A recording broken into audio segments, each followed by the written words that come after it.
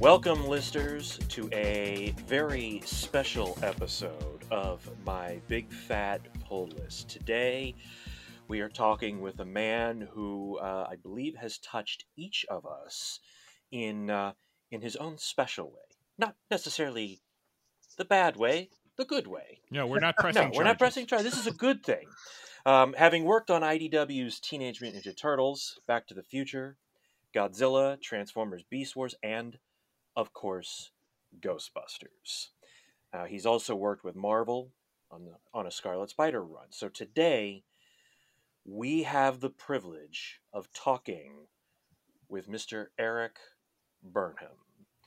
And we could not be more excited. And because of this special occasion, we have a full house. I am here, Dr. Impact, and sound off, guys. We've got everybody here today. I'm Smurfy. Dragonus Prime. Mr. X. Pistol Danger. And for those of you who are listening to this episode on the podcast, as you know, we do our interviews, both video and audio. So if you are not watching this, head on over to YouTube and see the full episode there. And if you're only watching this on YouTube, head on over to our podcast and check out the episode there, because there will be some slight differences between the two. There will be stuff that you get only in the audio and stuff that you only get in the video, so you will want to check out both. Well, guys, normally we take a little bit of time to do some babbling and some catch up, but this is too special of an episode. Let's just jump right into it. So without any further ado, let's find out just how bustin' makes him feel.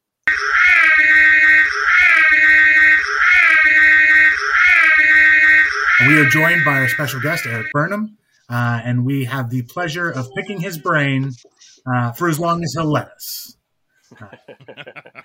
Eric, welcome. Thank you for joining us. Well, thanks for having me. So, right out the gate, I have to ask, what were some of your first experiences with comic books? Like, what enamored you to the art of comic books? I mean, it's funny. I was talking about one of these stories just the other day, and for a sad reason. But I mean, they were always around growing up. When I was around, this is the sad reason. You guys saw the news about George Perez. Yes. Yes. Yeah. I had wanted to meet him for years at a convention. It just never came up, and I wanted to meet him and tell him this story, which I've told many times before. Just not to him. When I was around 4-ish years old, there was a house fire. We lost everything. Staying with my grandparents, my grandpa gave me one of his comics, that he passed out to the grandkids when they came to visit. And so that was my first possession after losing everything. And that was Avengers Annual number 6, which George drew. And I mean, I'd liked comics. My mom remembers me telling her when I was even younger than that I wanted to either be a magician or make comics, and my hands are too small for manipulation. So it was on to comics. I mean, just getting that Avengers Annual just sunk it in. It meant a lot to me being the first thing. And of course it was, etched into my memory, and that just, comics became even more special than they were. And I grew towards them instead of away from them as I got older. That's really why. So have you since had the chance to meet with George? Have you since had the opportunity to tell him this? No, I never have. I wound up, I mean, after I saw the news, it's just, I just wound up posting it on his Facebook page. Because, I mean, who knows if there's going to be a chance for paths to cross, which, super unfortunate, but, at least, I mean, if he sees the message, fine. If not, then, I mean, I put it out there, but I mean, he's got other things that on, you know what I mean? Yeah. So just enjoying the rest of his time would be more important to me than him seeing that message. Well, we hope he sees it, and we hope he reaches out to you, and you get to actually tell him in person. I mean, the thanks. I mean, I put the thanks on there, so I mean, just I mean, him seeing it would be enough. I'll take that. I'll I'll leave it in the back of my head, my head canon, that he has seen it at some point and just Okay. had so many to get through that he couldn't get back. That's fine. What would you hope? You get like a thumbs up or the little heart emoji? Yeah, the little, the thumbs up. I'll take a like, sure. Okay. They haven't made a hug emoji for him, so yeah. All right. Wow. I'm sure they're working on it. They're Yeah, on the up and up there on Facebook or whatever. that's true. Yeah,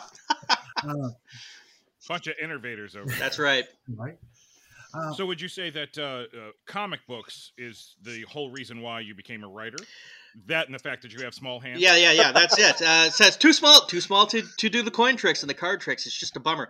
But no, I mean, I like drawing. I like writing, and it's something that you can. I mean, I've written prose stories. I've written plays and screenplays and such like that. But comics gives you the benefits, some of the benefits of movies, which I also love. But I mean, you can get it all done yourself. You don't have to rely on anybody else to put together And the a final budget. product and a budget. I mean, yeah. Your budget is unlimited because it's a comic. Yeah, book. well. Your imagination is the budget. You've seen the comic where the writer is about to stab the artist when he says, "Yes, I can do that. The budget's unlimited." It's time. Time is the budget Yeah. with comics. Time, But yes.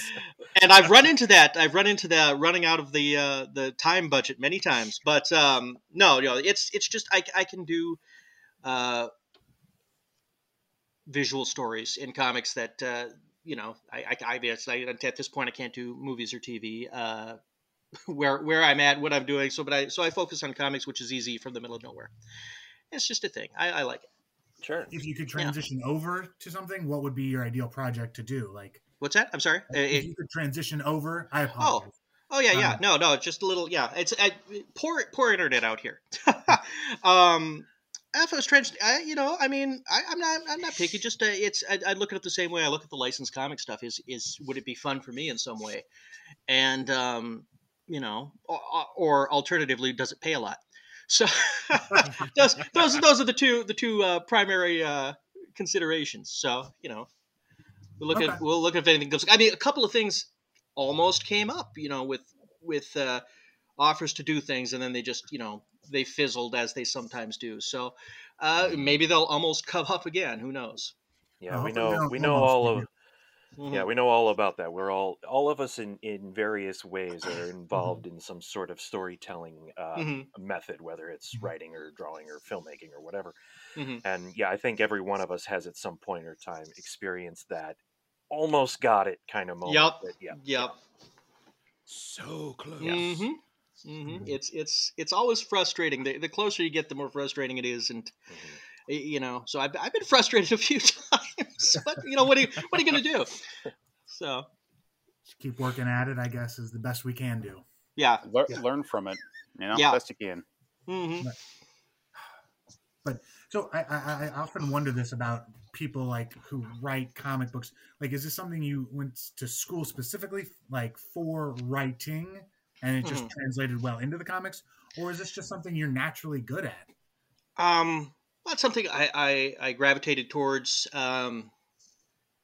I always gravitated towards writing with sometimes, whether it be comic strips or the prose stories or what have you, plays I wrote in high school. It's just something I did for fun, and it's just the fun became hobby, became practice, became improvement, became eventually I got to a point where I was coming off a career in radio, and I was laid off, and I had about a year and a half where I didn't have anything to do, so I got to know people on internet message boards because I was there, so I was just chatting comics with the people online, and a group of us became friends, and way back on the days of the instant messenger, the AOL instant messenger, we were having a group chat and complaining about comics, saying these suck. They were so much better before. We could do better than this. And it just became one of those things where somebody said, well, can we put our money where our mouth is? If we can do better than this, why don't we try? And I mean, that kind of sucked me into making a comic. The first comic I did was an 8-page story, and then that led to a few more, and that led to a small press company, and that led to me meeting Tom Waltz, and then Tom Waltz went to IDW, and he offered me the chance to pitch some stuff, and it just, it just kept snowball, incremental steps in the right direction, just dumb luck more than anything. Are there? God bless dumb luck. Yeah, you gotta. Yeah. Are there, any writers that you constantly go back and reference to? I always hear various filmmakers who go back and watch specific directors' work over and over again when they're prepping for a project, and I hear that sometimes about artists and writers when they're getting ready to start some new miniseries or series or whatever. Are there particular creators and storytellers that you tend to gravitate towards and revisit before you're getting ready on something? I don't do a whole lot of revisiting unless it's something where I need to know what was created to work on the project I'm on. Excuse me. So when I was going to pick up and co-write a book, I'd go back and read everything that the other writer has done to try and match their voice as best I can. Most of the projects I've done have been licensed projects, so instead of looking up, excuse me, I got the hiccups from the tea. Instead of looking up other writers and their stories, I'll get the plot points, but I will look up movies. I'll try to get voices more down in my head. So I'll watch TV and movies to get the voices of the actors or the characters a little better. I've done that, G.I. Joe, Transformers, and not so much Ninja Turtles, but a little bit, because they've had several iterations. But and then Ghostbusters. Well, I've watched so many of those movies with those actors growing up. Those are already in my head. But I do that to try to just get the tone right for the voice. So and if they're characters that I've never that haven't had a voice, I'll try to find one for them. So that's what I do instead. I try to keep things consistent. So I do read stuff, but I don't think of, if I'm going to write book X, I don't think about reading just any writer. That doesn't mean I don't. It just means I can't think of it off the top of my head. Sure. Yeah. Sure. So it's interesting you say that you hear the voices in your head, because when I'm reading comics, I will often assign voices to that I have from whether they came from the 90s X-Men when I'm reading X-Men, or the MCU when I'm reading Spider-Man and my Avengers books. How do you, this is going to be weird for say, how do you hear Harold Ramis, you know what I mean, when you're writing Egon? Like, how do you hear Bill Murray? Like, do you just hear what you heard in there, or do you take Caddyshack, Stripes, like that? Yeah, just think of all the things where you've seen Dan Aykroyd, Harold Ramis, Bill Murray, Ernie Hudson over the years, not just the movies they've been in, but interviews or pieces panels at conventions with Ernie and Dan, or any number of things, or just the words chosen in things that they've written also speaks to their voice. You build enough of this stuff together, and it just sets as to what sounds right for the cadence that they would use. And I think I get it right more often than not, because people catch it in the writing. And so yeah, no, it's just a mix of everything that I've seen and heard them do. They were ubiquitous in the 80s and early 90s. So there's plenty of material out there, and I've seen, gosh, a lot of it. So, it's all up there. It's filed away. It's my one talent is an ear for voices. As far as writing goes, it's the strongest thing that I can do is an ear for voices, not just, celebrity voices, but in general, the cadence and stuff. I try not to do too much of the written patois, Chris Claremontisms, but I do pay attention to how words flow together, and hear it in my head, and try to write that out. And sometimes the readers pick up on it, and sometimes they don't. But it makes me happy to get it right for myself. So no, that makes perfect sense. How were you first introduced to this crew of actors from the 80s? Was it through Ghostbusters, or was it through some of their other works? Oh boy. Um, I honestly, I don't remember what I saw them first in. I know it wasn't Ghostbusters because I recognized their faces when I did see Ghostbusters. Okay. Um, and I mean, it could have been anything. It could have been seeing reruns of Saturday Night Live, taped, and not reruns, taped Saturday Night Lives that my parents or friends would have had around, or relatives.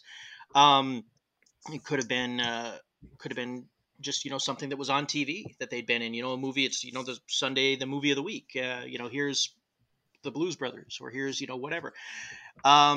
So yeah, I wish I could remember specifically where I saw any of them first. I do remember where I saw Ghostbusters first, and that is not too long after it just came out on video. We were over visiting my dad's aunt. We were living in Washington at the time, and it was in the middle of the movie. So I sat down and watched the rest of it. They were still talking when the movie ended, so I rewound and watched the beginning of it to get back to the point where it was. I think I came in around the point where Peter was investigating Dana's apartment. So from there to the end, and then back to the beginning, and so it was that was where I saw, just waiting for them to finish talking. That was the only tape that was there. There was not big collections yet, so I mean it was Ghostbusters or nothing. So Ghostbusters. It could have been worse. It could have been much worse, much worse. Yes. Fair enough. Like when you started with IDW and you got to pitch your miniseries after, because you were brought on to write the two issues of Contain. I'm not saying Infestation. Infestation. Yep. Mm-hmm. I'm thinking of yes. What is that like, being asked to pitch a series from a movie you know as a child and are a fan of? Like, oh boy. Well, I mean that wasn't where I started pitching. What it was I found out that IDW had the license, and I found out that Tom, who had edited me on before that the A-Team miniseries and the Nanivore, the first miniseries that I wrote for IDW that nobody remembers. It was a toy that came and went really quick during one Christmas season. And then the Gene Simmons House of Horrors. So I found out he was editing this, and I said, Tom, I got a pitch. I really want to write a story with the Ghostbusters. It'd be great. So he said, okay, let me tell you what we've got. These 4 holiday one shots. We're covered for the year, so nothing this year. But you can pitch me something now, and I'll send it to Sony and get it pre-approved, and we can come back and visit it later. So I came up with what wound up being used later on, the rival Ghostbusters, the Ghost Smashers, that arc later in the thing, is what I pitched to them. So rival Ghostbusters, blowing up ghosts and they congeal at the end. There are a couple of things Sony said I couldn't do. I couldn't have like Peter's mother's ghost, I think was one of the things they said no to. No relatives. And so, I mean, I pitched all that stuff. I sent it off and forgot about it for a year. And then I'd say January 2010, Tom, that's when Infestation was being put together. And Tom called me and asked me if I just wanted to do that. Yes. Okay, please. I came up with the pitch based on the stuff that they were working on with the spine of the miniseries. Got notes from Tom, got notes from Chris Ryle, who was EIC at the time, and incorporated them. I mean, Chris was like, we need a zombie Stay Puffed.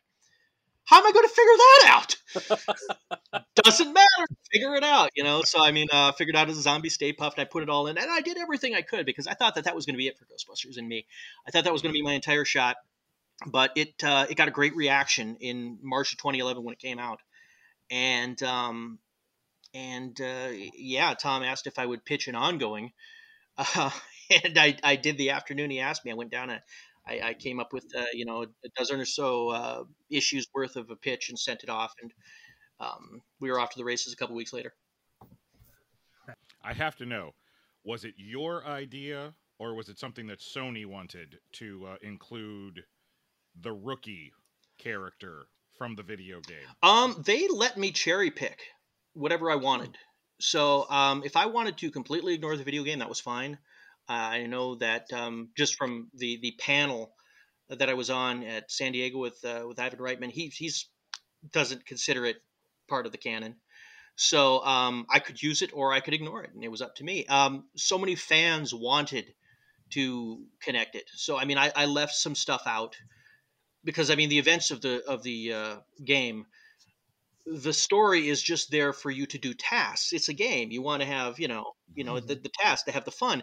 So the story was just there to string that stuff together. So some of it was redundant as far as comic storytelling. So I mean, I got rid of a chunk of that, but the stuff I kept, Slimer's tank, the fact that the rookie was there and got his own franchise, which was fun later.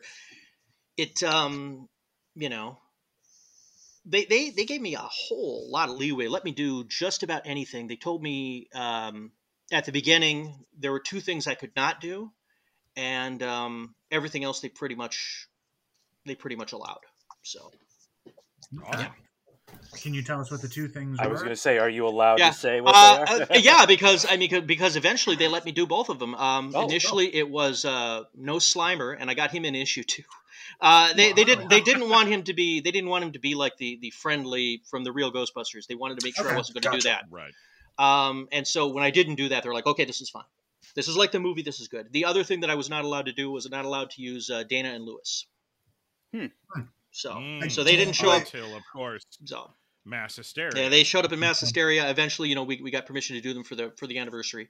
But yeah, initially starting out, they asked us not to use those two. Did they have any particular reasons, or were you just like, yeah, that's fine, whatever? They didn't give me a reason. I speculated that it was because they weren't in the video game.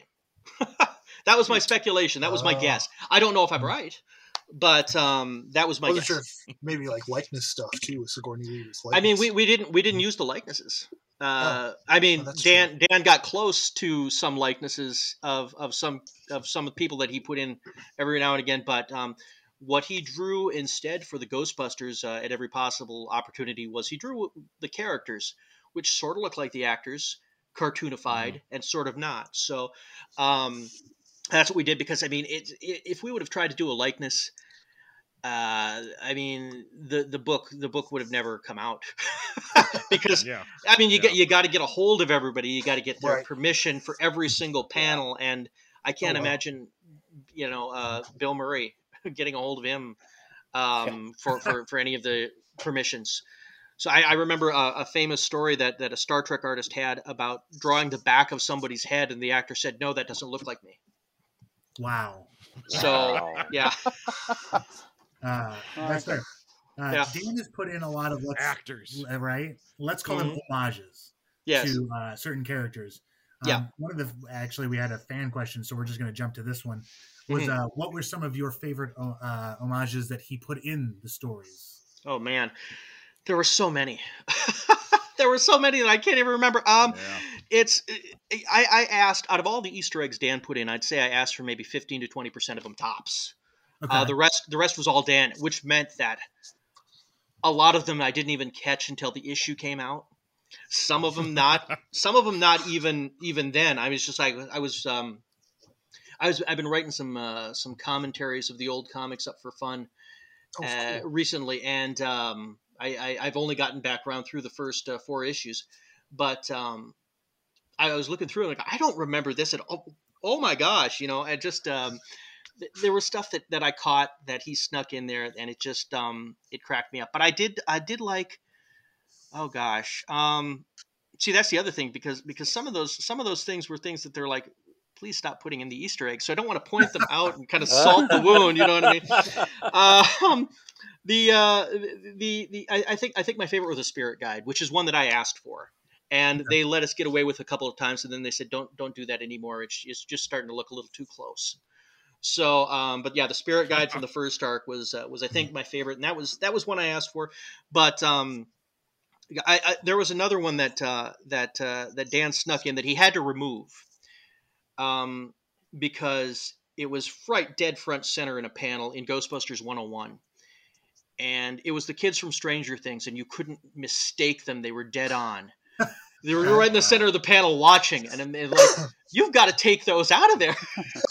So, I mean, it's just like, no, I mean, Dark Horse has the license. They gotta go. So he Right.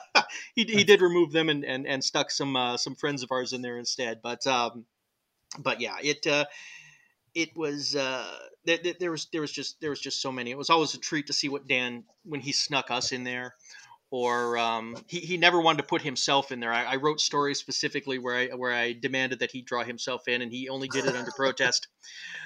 Because I liked the old Marvel when Stan and Jack popped up in the comics. I always got a kick out of that, so it was fun to sneak ourselves in there, or ask Dan to sneak us in there. But yeah, those bits were fun. I'll still find. I guarantee I'll still find stuff that I didn't even put in there when I'm going through these books. I know I will. Oh yeah, He was a master. Great read it. Yeah. You always find something new when you go back and reread those books. Mm-hmm. That's what I love doing. Yes. Yeah, I found a pop star, zombified pop star in a bright red jacket in one of the panels, dead center, and I'm like, how did I miss this the first time? This is clearly a zombified pop star of no name or repute. So that's yeah. I mean, I might have suggested the video, and he took it a little farther than I expected him to. So, but yeah, I mean, there's been stuff. I mean, famously, he wound up drawing a character to look like another actor, a character we used a lot, Ron Alexander, and he designed him in such a way that I was not expecting, but it sure made the character fun to write. Oh gosh, that's fair. Yeah, I really appreciate the character of Ron and his smashettes. Well, the idea with Ron and the fun we had with him is, what if Peter had no redeeming qualities whatsoever? Yeah, that is what Ron. That is exactly what Ron is. So anyway, I think that's the scariest thing about really. Them. Even Walter Peck is like, this guy. Yeah. No. Even Walter Peck we can humanize, but not Ron. No. Yep. Oh boy. Well, and that brings up a great question, because in a lot of the other licensed properties that you've worked on, a lot of it is continuations from the either the movies or the TV show or the old comic books or something like that. Are you a fan of being able to continue in one way or another, continue the ongoing journey? Well, yeah. I mean, if I can find more story to tell from that, absolutely. I mean, it just makes it makes it fun to be able to add on to something. And I mean, the way you phrased that, I had a lot of fun with Galaxy Quest for that very reason. And I think the only reason we didn't do more was that Alan Rickman had passed, and they were like, okay, this property's dead. Oh my God. So yeah, I just yes. So, but I'm still pitching them on a Star Trek crossover. They'll never say yes, I don't think, but a Star Trek crossover with the Ghostbusters you're pitching? No, with Galaxy Quest. Galaxy Quest. Oh, yes. wow. Yeah, that'd be awesome. awesome. Yeah. See, I've got just the no brainer idea. So I've been Never only give trying up, to get them to do never it. surrender. There it is. That's right. I've been trying for 7 years. I bring it up every few months. Eventually, they'll either say yes or they'll yell at me. One of the two. Similarly, and kind of playing off of what Mr. X said there, you also, in a manner of speaking, kind of relaunched and sort of rebooted the Transformers Beast Wars recently. Yes. For IDW. Now, I have to admit that Beast Wars was a little bit past my time. Dragonus Prime, my brother, he grew up watching it, and I think the other guys did too, but I just never got into it. I started picking up the book when you first started putting the book out, not knowing anything about it, and have to say I've loved it. I still never watched the show, and I was able to jump in, and I love it. It's great. Well, thank you. Are there other properties like that rather than continuing the previous stories, you would like to one day get your hands on and do kind of a refresh, reboot restart like you did with Beast Wars. There are some things. If I'm looking at cartoons, one of the ones that comes to mind that I don't know if it'll ever happen because they're not doing anything with the property, which is silly because I think it might be more relevant now than it was when it came out, and that was if you guys remember the show Centurions. Oh yeah. Oh yeah. That would be fun to take and rework, because I think if anything, now the argument of how intrusive can technology be, or is it too far, would lend itself real well to playing in that playground. So that would be fun. There's other stuff, but I mean, some of the other stuff I would do has already been done to death. It would have been fun to play with Masters of the Universe. That was a big one when I was real little. There would have been, now I'm completely blanking. Like I knew I was going to do at one point, but just some of the guys. Yeah, just some of the old the Saturday the action cartoon this Saturday morning. The Centurions is the first one that comes to mind. If I'm picking anything, I'd like to take a run at Indiana Jones. But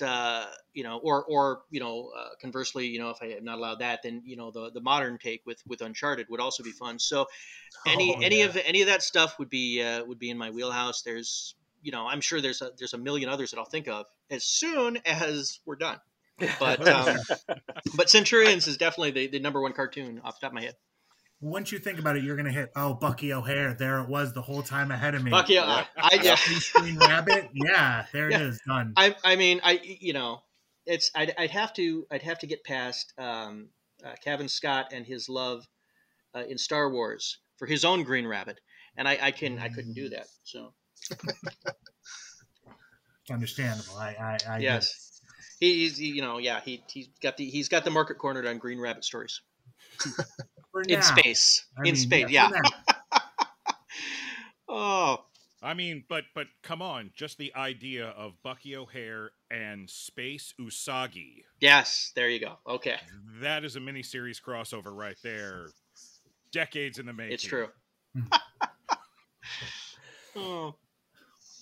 I have to ask though, what is the pitching process like? Because you pitch for one studio, but I imagine to a lot of different people. Like it's not just Tom. Yeah. It's like pitching Godzilla. I can't imagine. You don't have to go through Toho. Yes, I do. Oh. Okay. Oh yeah. No. If it's a licensed property, the way it works, if it's something that I know is available, usually the editor will ask me. I haven't lucked into other than the original thing with Ghostbusters, but it's usually a situation where. Most often Tom, but sometimes one of the other editors at IDW or Dynamite or Marvel at one point will say, hey, we're looking for ideas on fill in the blank. You interested? And, if I have any ideas, I'll say, yeah. And usually I'm pitching at the same time as several other writers and several artists are auditioning as well. And they take all of these things and they present them to the licensor. And the licensor will pick the one they like best. Other times it's with Godzilla, we were doing the middle grade version that we did, the Monsters and Protectors. Tom asked me to do that specifically. I came up with a plot based on things that IDW wanted and things that Toho wanted. It was Toho. It was Chris Mowry, who's up at Toho now, who said he wanted Biollante in there. And Tom wanted Mothra. Okay. And so figure out a way to get them in and Godzilla. Just make it work. And make it work. And they'll throw things that the kids. The story with that one, it had to be middle school aged kids. Were at the center of the story, so I had to figure out that dynamic as well. Plus, Godzilla could not be made fun of; he had to be serious. Toho has a bunch of rules about Godzilla, stuff that I did not know. Until it came up. Godzilla can breach from the water, but he can't land on his feet. Stuff like that. He has to belly flop. He cannot be shown to be wearing human clothes, even in a joke panel. Godzilla can't be shown to speak, even if it was like a dream sequence. So, any of these things, and it all goes through Toho, and they will come back with a bunch of notes if you get it wrong. Wow. So, and that's pretty much everything. Every licensor, the editor, it goes to the editor. The editor gives you notes. You fix them. Once the editor is happy, it goes to the licensor. And if the licensor is happy, it goes to print. And if the licensor needs changes made, you make the changes. Okay. Awesome. All right. Yeah. But I can say I haven't gotten. I mean, from all the people I've worked with, I haven't gotten any bad notes. I've gotten notes that I didn't know what to do with right away. I've gotten notes that I didn't like, but they didn't hurt anything. But most of the notes I've gotten were improvements. So it's all good. Well, that's always helpful. Yes, 100%. Yeah.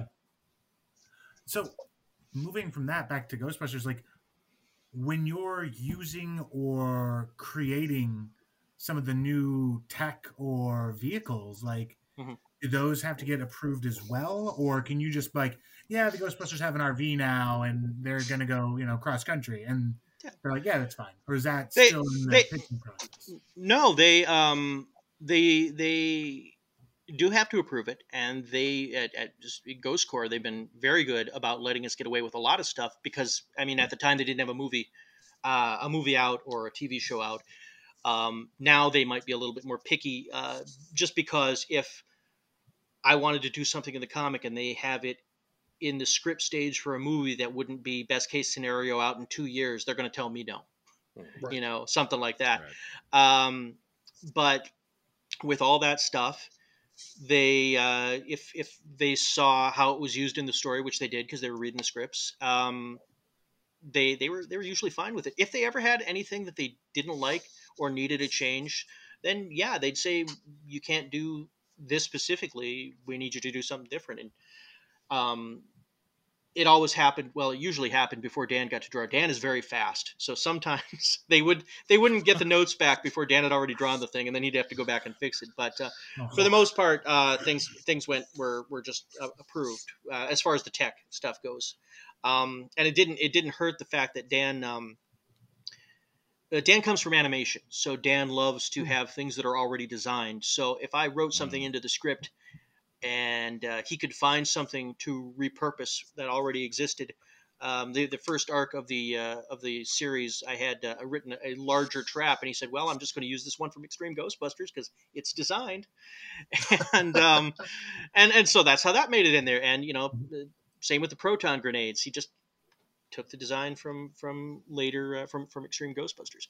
So and at the time I hadn't seen Extreme Ghostbusters because I didn't have it available, and it was not. It was not easily findable on YouTube at that point, not the whole series. Now I've seen it. Now I've since seen it. But I mean, at the time, I was just like, I don't understand why the fans are asking about this thing that I thought Dan made up. Apparently he didn't. So, but yeah. So after you saw it, is that when you decided to put Kylie in, or? Well, yeah. The idea was I just wanted to have somebody who was working at Raise a Cult who could do some research for them, and it, this I credit to Tristan Jones. He's like, it's got to be Kylie. She'd be perfect.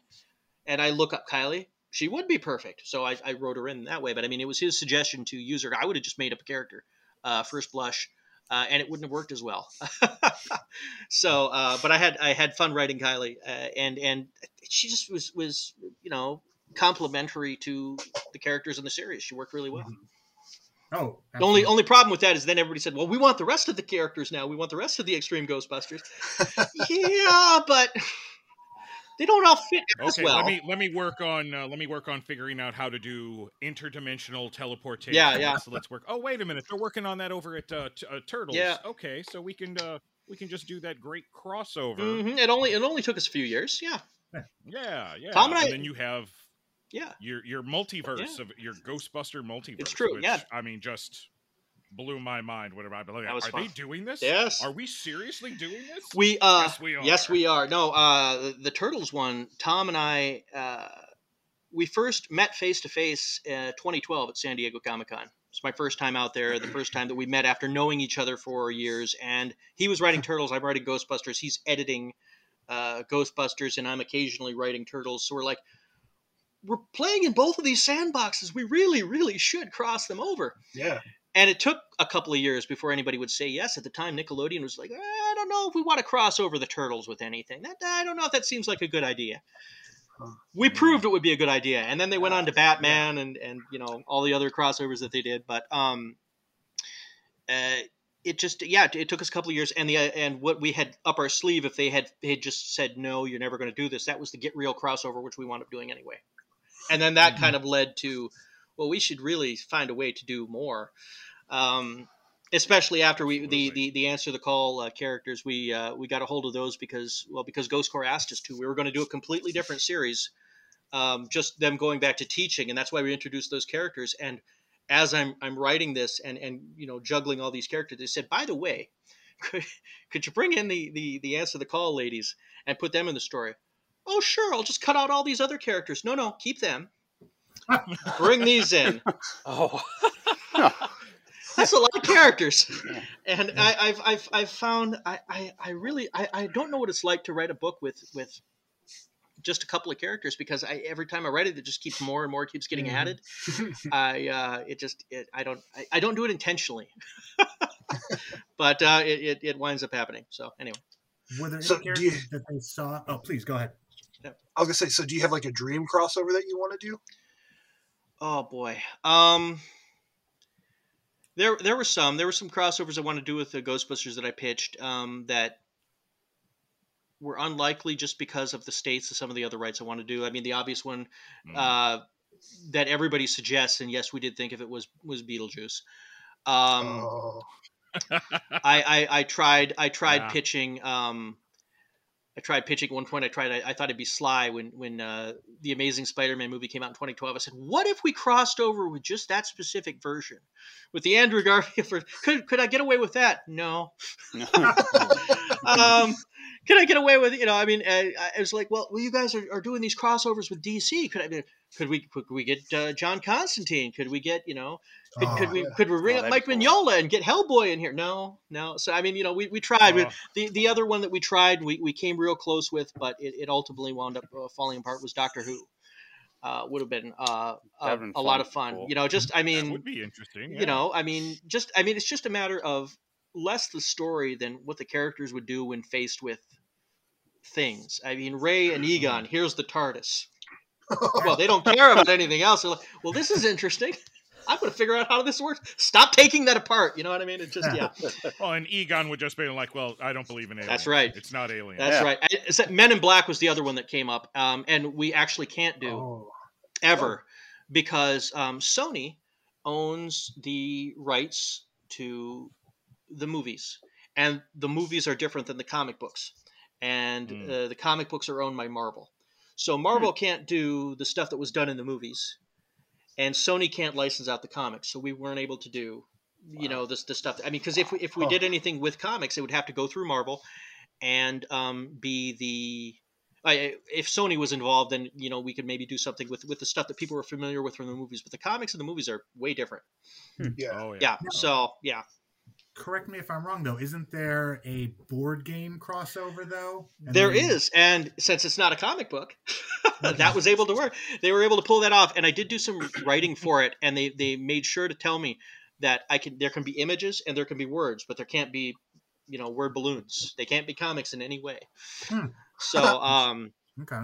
So yeah, that was that. I mean, it's a serious, it's a serious a bit of semantics, I guess. No. On the note of crossovers, do you have like a favorite that you've done already? Like, what's been your favorite to do? Oh boy. Gosh, sentimentally, I think the first Ghostbusters and Turtles crossover was probably my favorite. But there's, they've all been fun just because I like seeing how characters react to new things. It gives you a chance to do something that's old in a new way, just because somebody there is new to react to it, and yeah, that's got to be the one off the top. It's but I if I could just get something going with some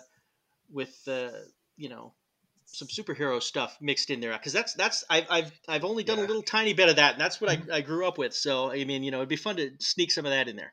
That was going to be my next question for you, Mhm. because Mr. X and Dragonus Prime and I have attempted this numerous times with various things, and I know that you've done a lot of Spider-Man related stuff over the years.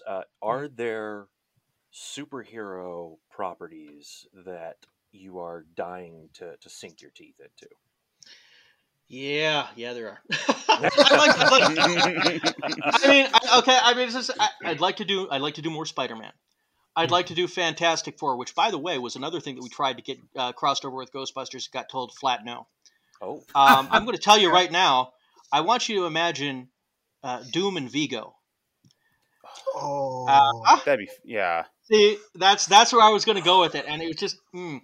I would like so Spider-Man, Fantastic Four, Moon Knight's another favorite over at Marvel. Plastic Man, Superman. There's other stuff I could think of. I mean, now my brain is starting to just overload with possibilities. But I like the weird stuff. I like yeah. I mean the stuff that can get weird. I mean, Doctor Strange would probably be fun, but those ones you got to either be a big writer on a lesser selling title, or a lesser writer on a bigger selling title, and I'm not I'm not to the level where I can just write a C-list character. yeah.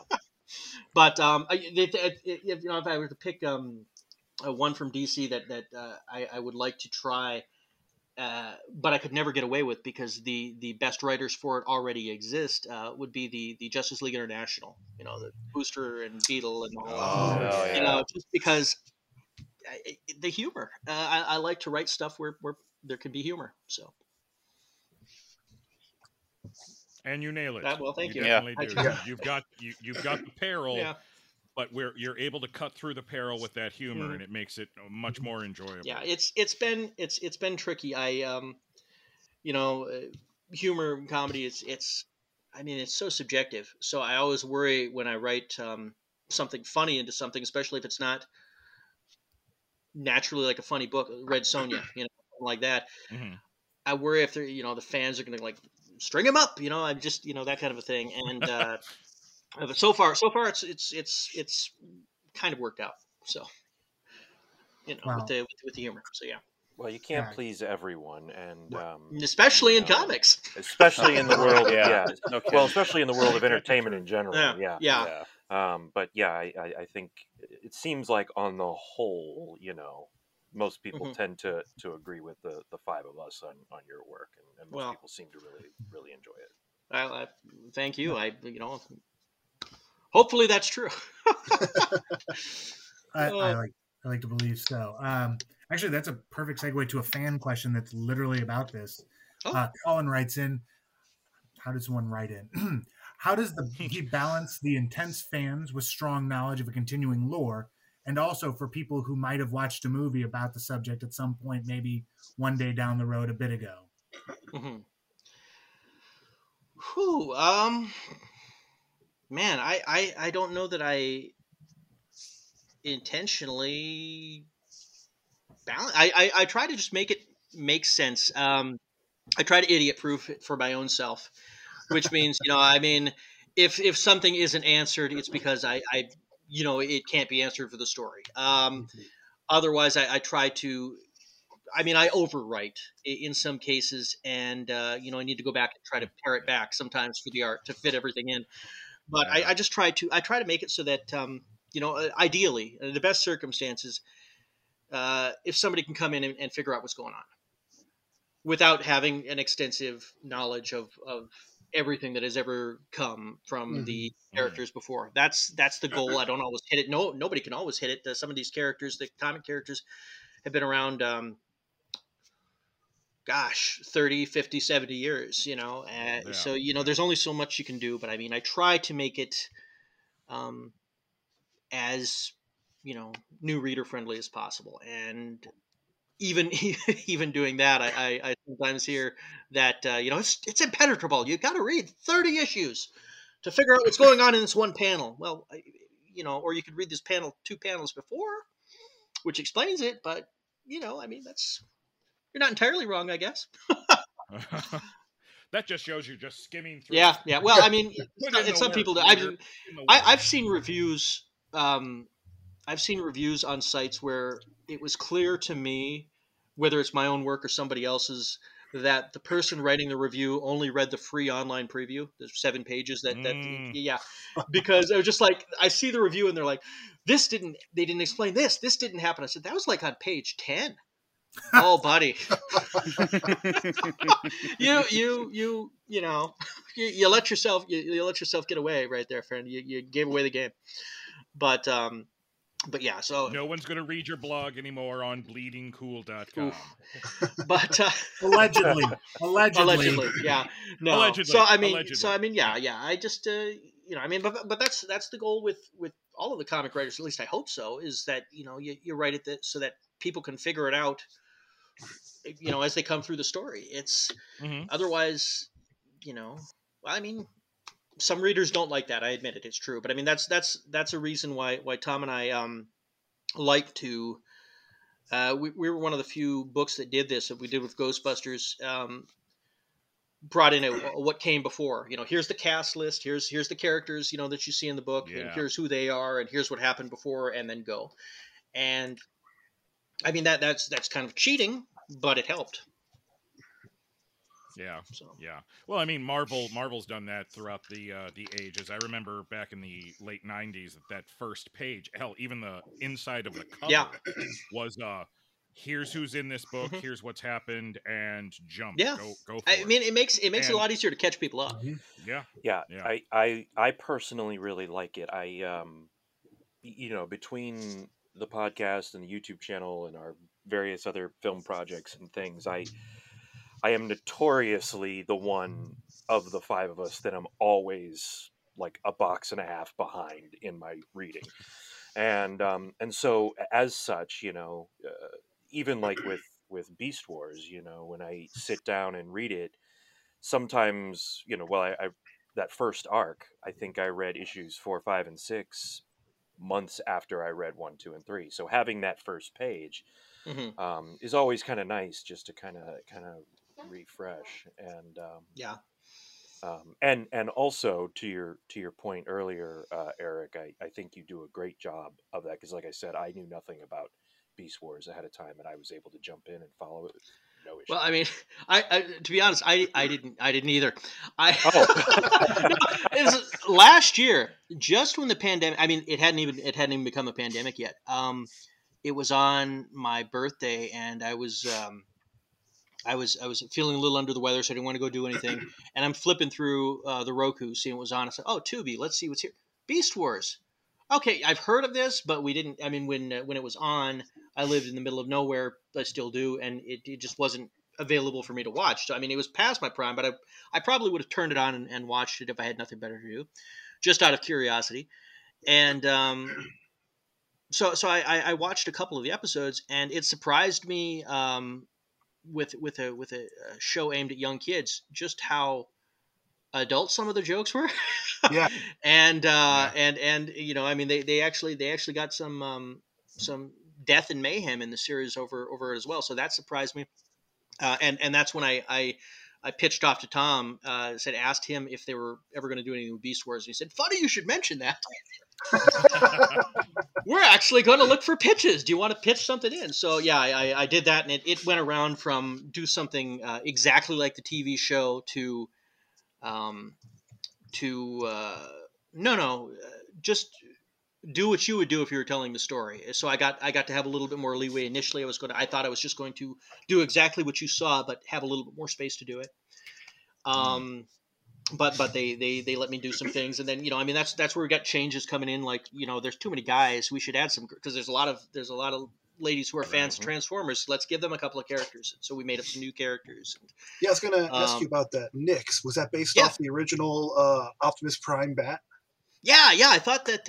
I mean, I saw that initially it was a bat, and I said, well, that's cool. You should bring that back. and then the other one, Scold, was just I know that there was a snapping turtle Beast Wars Predacon, but I wanted to make an alligator snapper because those just look more wicked. Yeah. Spiky shells and stuff. Oh, yeah. And I thought, just a big boxy tank of a character who was also had confidence issues would be fun to write. And it came together real well. I pitched a lot of stuff or a bunch of arcs to the series that were initially meant to build up. And some of those things are like, we're going to shuffle these around. Mhm. We're going to get rid of this one. We want you to do this this first arc. It might not need to be 6 issues, but we want you to make it 6 issues. And then from there, I was able to pace things a little shorter. But the story that I had right in the pitch from Go, which would have been further down the line if we had gone to the initial plan, instead became issue 10, and that's where Scold goes off on her own. You see the background of her growing up and how she got recruited, and it just it was a favorite story that had nothing to do with anything that was ever on the show. And and fans received it warmly. Well, many fans received it warmly. I don't want to go to the message boards on the Transformers sites to see what they thought of it, because I don't think they would have liked it very much. You think they? I made that mistake once, and they weren't happy with me for the changes that I made. It was either I was too close to the show, and why didn't I do something different, or I changed it too much from the show, and what was wrong with the show? Either way, you sometimes in the same sometimes in the same post. It was just. That's the danger with licensed stuff, is sometimes people are mad because they were consulted. Yeah. Are there any story arcs from the show that you want to adapt aside from the Dinobot death, because you don't want to kill Dinobot because he's the best? Yeah, I the only thing that I wanted to do, I mean, we're going to be doing some things that are similar to the show, but not exactly. I've got some characters coming up that are going to be completely different than they were in the show, and cool. I'm not entirely sure that that's going to go over very well, but we'll see. Have you thought about maybe taking Transformers that don't turn into animals, but like vehicles? Like, I've already got to write those. Thank you very much. No, I had fun. I had fun writing the G1 stuff when they crossed over with Ghostbusters. So thank you. Yeah.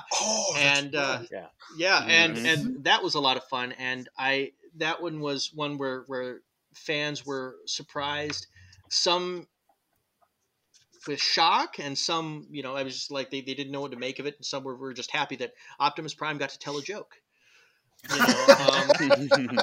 And it was, I think I had to tell Peter that the Great War was kicked off when he accidentally stepped on Megatron. And really? No.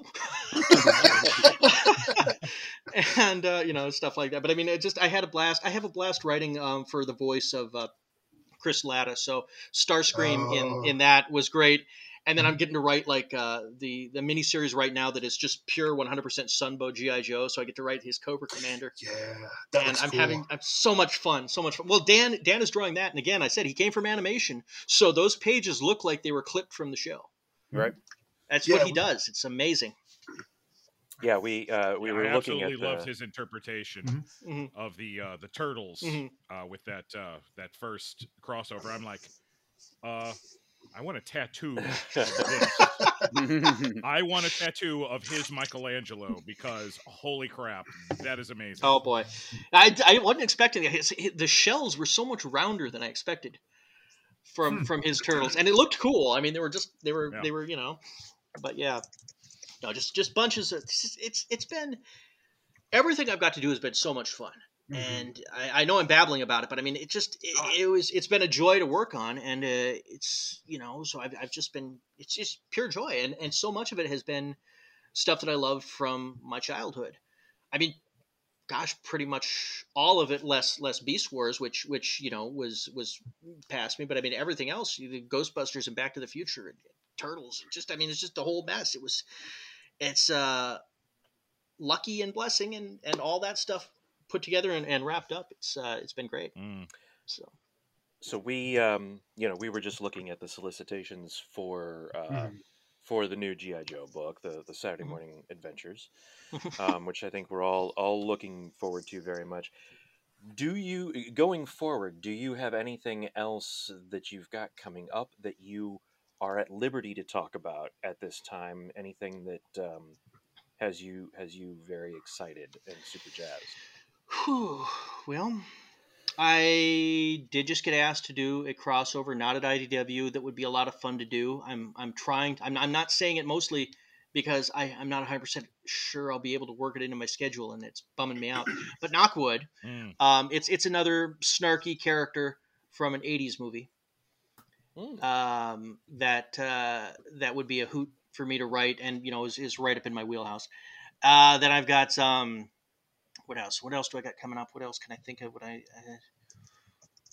Can't talk about that. I'd get yelled at. Can't talk about that. I'd get yelled at. I've got a couple other projects Well, that We that can are turn the in various recording off stages. if you That want to. no. They would know. I was They going to would say know. they're listening everywhere. Yes, Yeah, they're exactly. always listening. They've all got their ninjas. But no, I've got the first thing I did, the independent anthology, Shooting Star Comics, back in 2002. The 20th anniversary is coming up, so a bunch of us have decided to just do a short little anniversary anthology. So I'm doing fun. a story. I'm doing a story for that, and we'll do like a small run for ourselves. Maybe we'll do a tiny, like a miniature Kickstarter, for any of the like 50 people who might remember us. And I just the last couple of years I've been doing comic strips on a Patreon, and I turned that into a collection.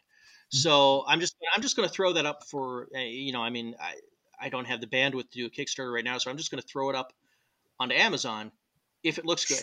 I've got proofs coming, and if they look all right, I'll leave it and let Bezos take 2/3 of it for taking care of the printing and the shipping and the fulfillment, all that stuff, and I'll just take my couple of bucks.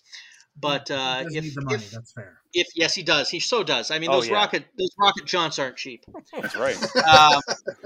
And but yeah, no, I mean that's hopefully that'll go. It's I got my friend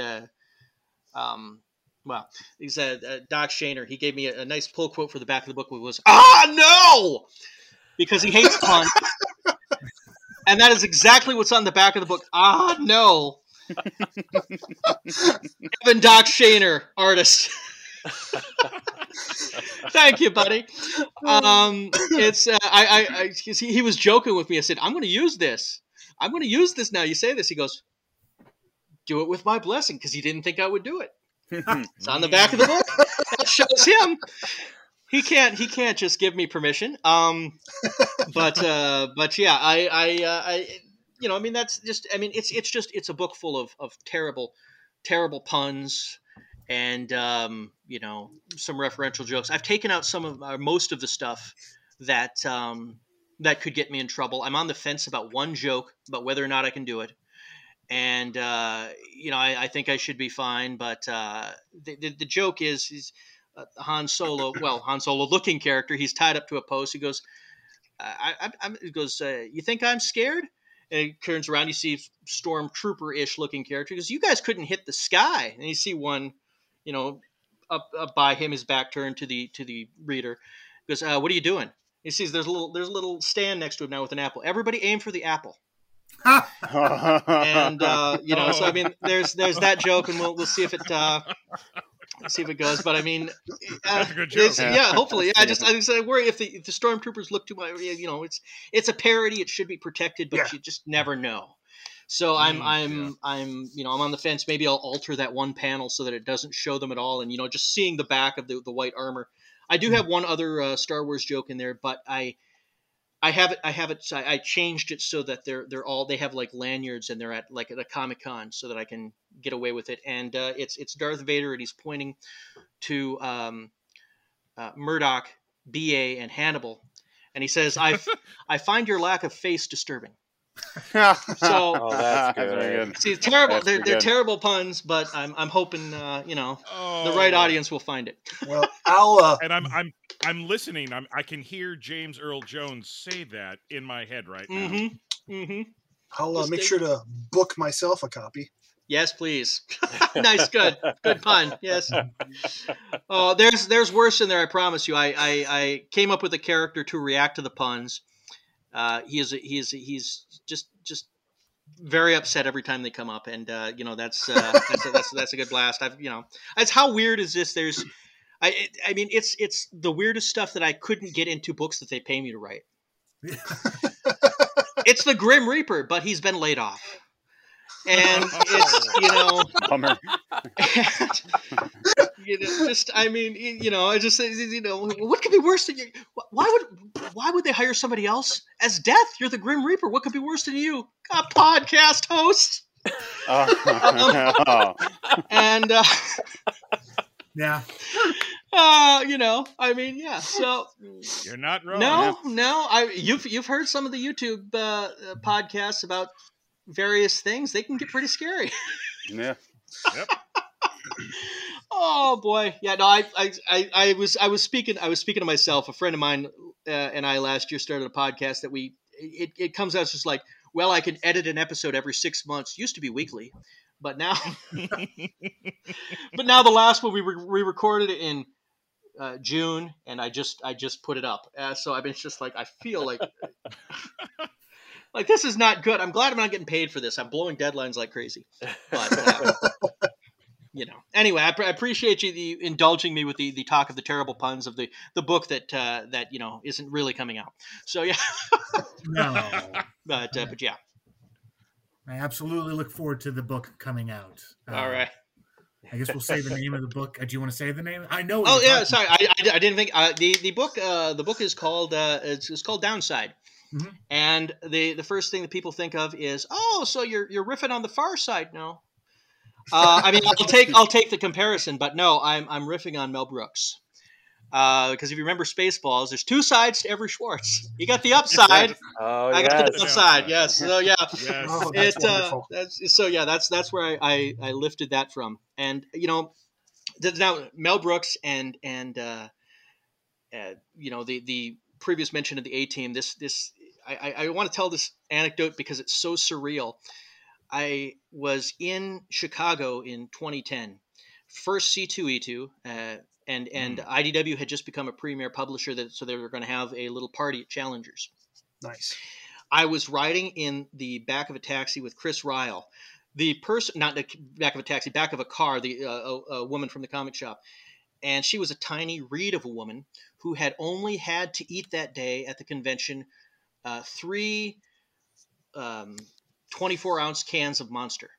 Oh. She was wow. whipping through traffic, missing cars by inches. Ryle leans over to me and says, "We're going to die." We get to the comic shop. And it's just like, we get out, and it's all we can do to just not kiss the ground.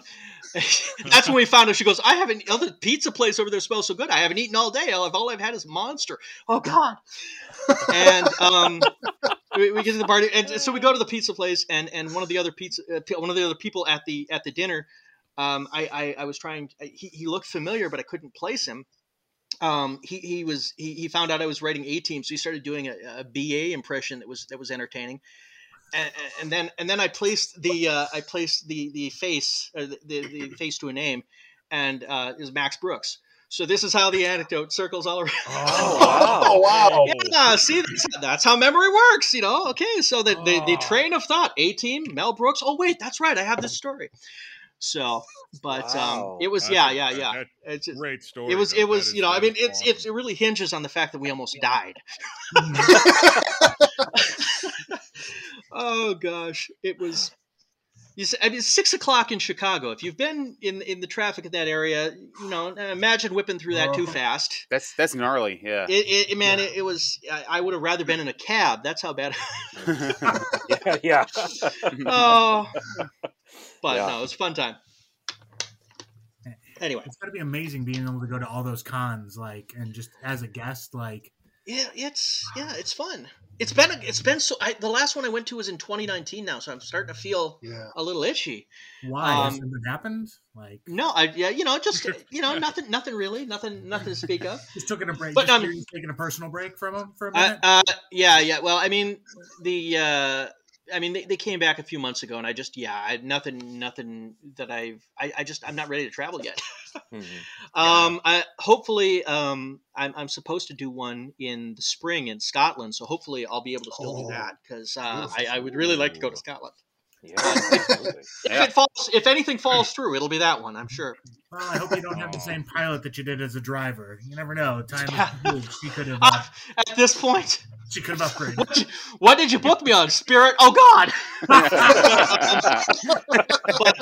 no. I don't know. See, I've had bad luck with conventions that are not in this country. I've been invited a couple of times, and they've always fallen through. So I'm just waiting for the shoe to drop on this one.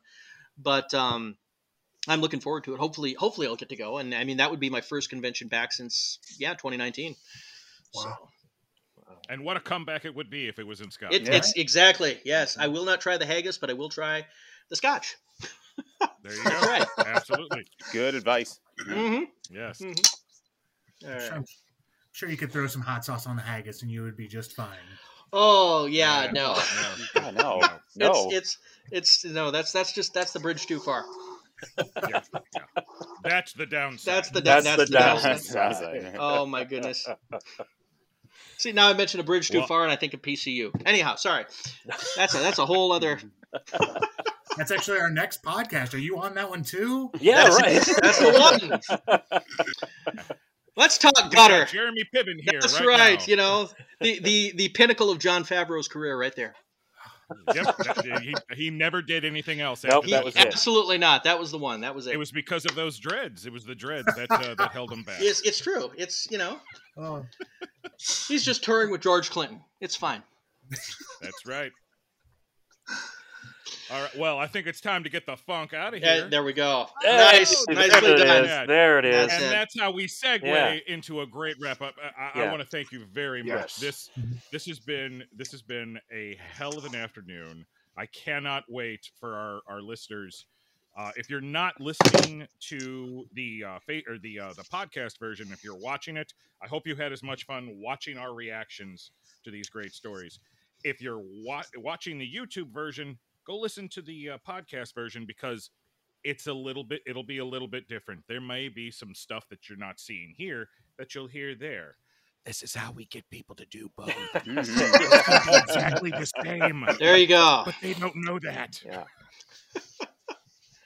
So thank you again, and you please have the invitation to come back anytime you want to pimp any of your upcoming projects when you can actually talk about Well, them. I might just do that. Some of these are would be fun to talk about, if they actually happen. Guys, thank you so much for humoring me. Open door, yes. I appreciate it. Yes. Yeah.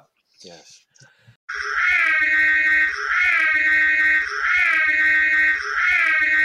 That was a fantastic time, gents. That was a wonderful way to spend an afternoon. I can't stop smiling. I love bad puns. Yeah. I have to say, after that, I am now very jazzed about the idea of doing a drawing of Dr. Doom and Vigo together. Maybe I'll do that and put it up on our Patreon because I'm super excited about that. That would have been cool.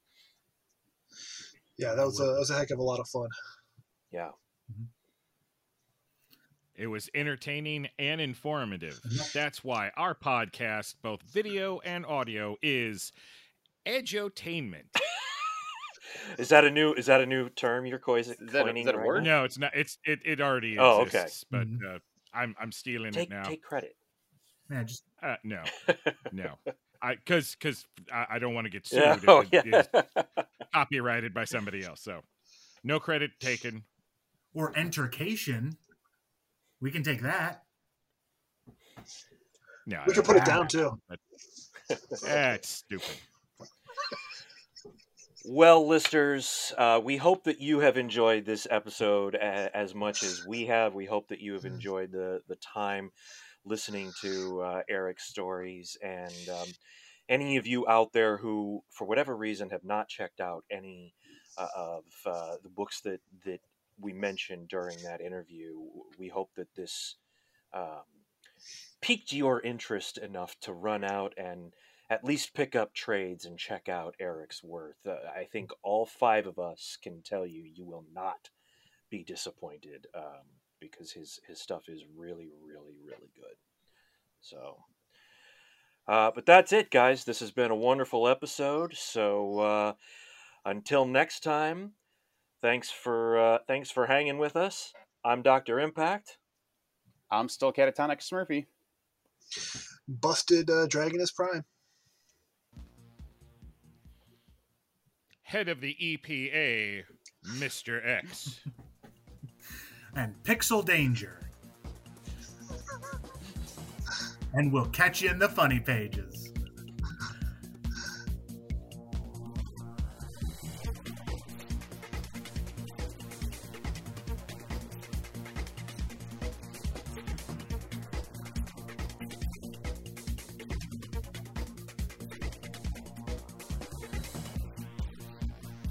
What he means is you and everyone you know should subscribe, rate, and review our podcast on every app possible.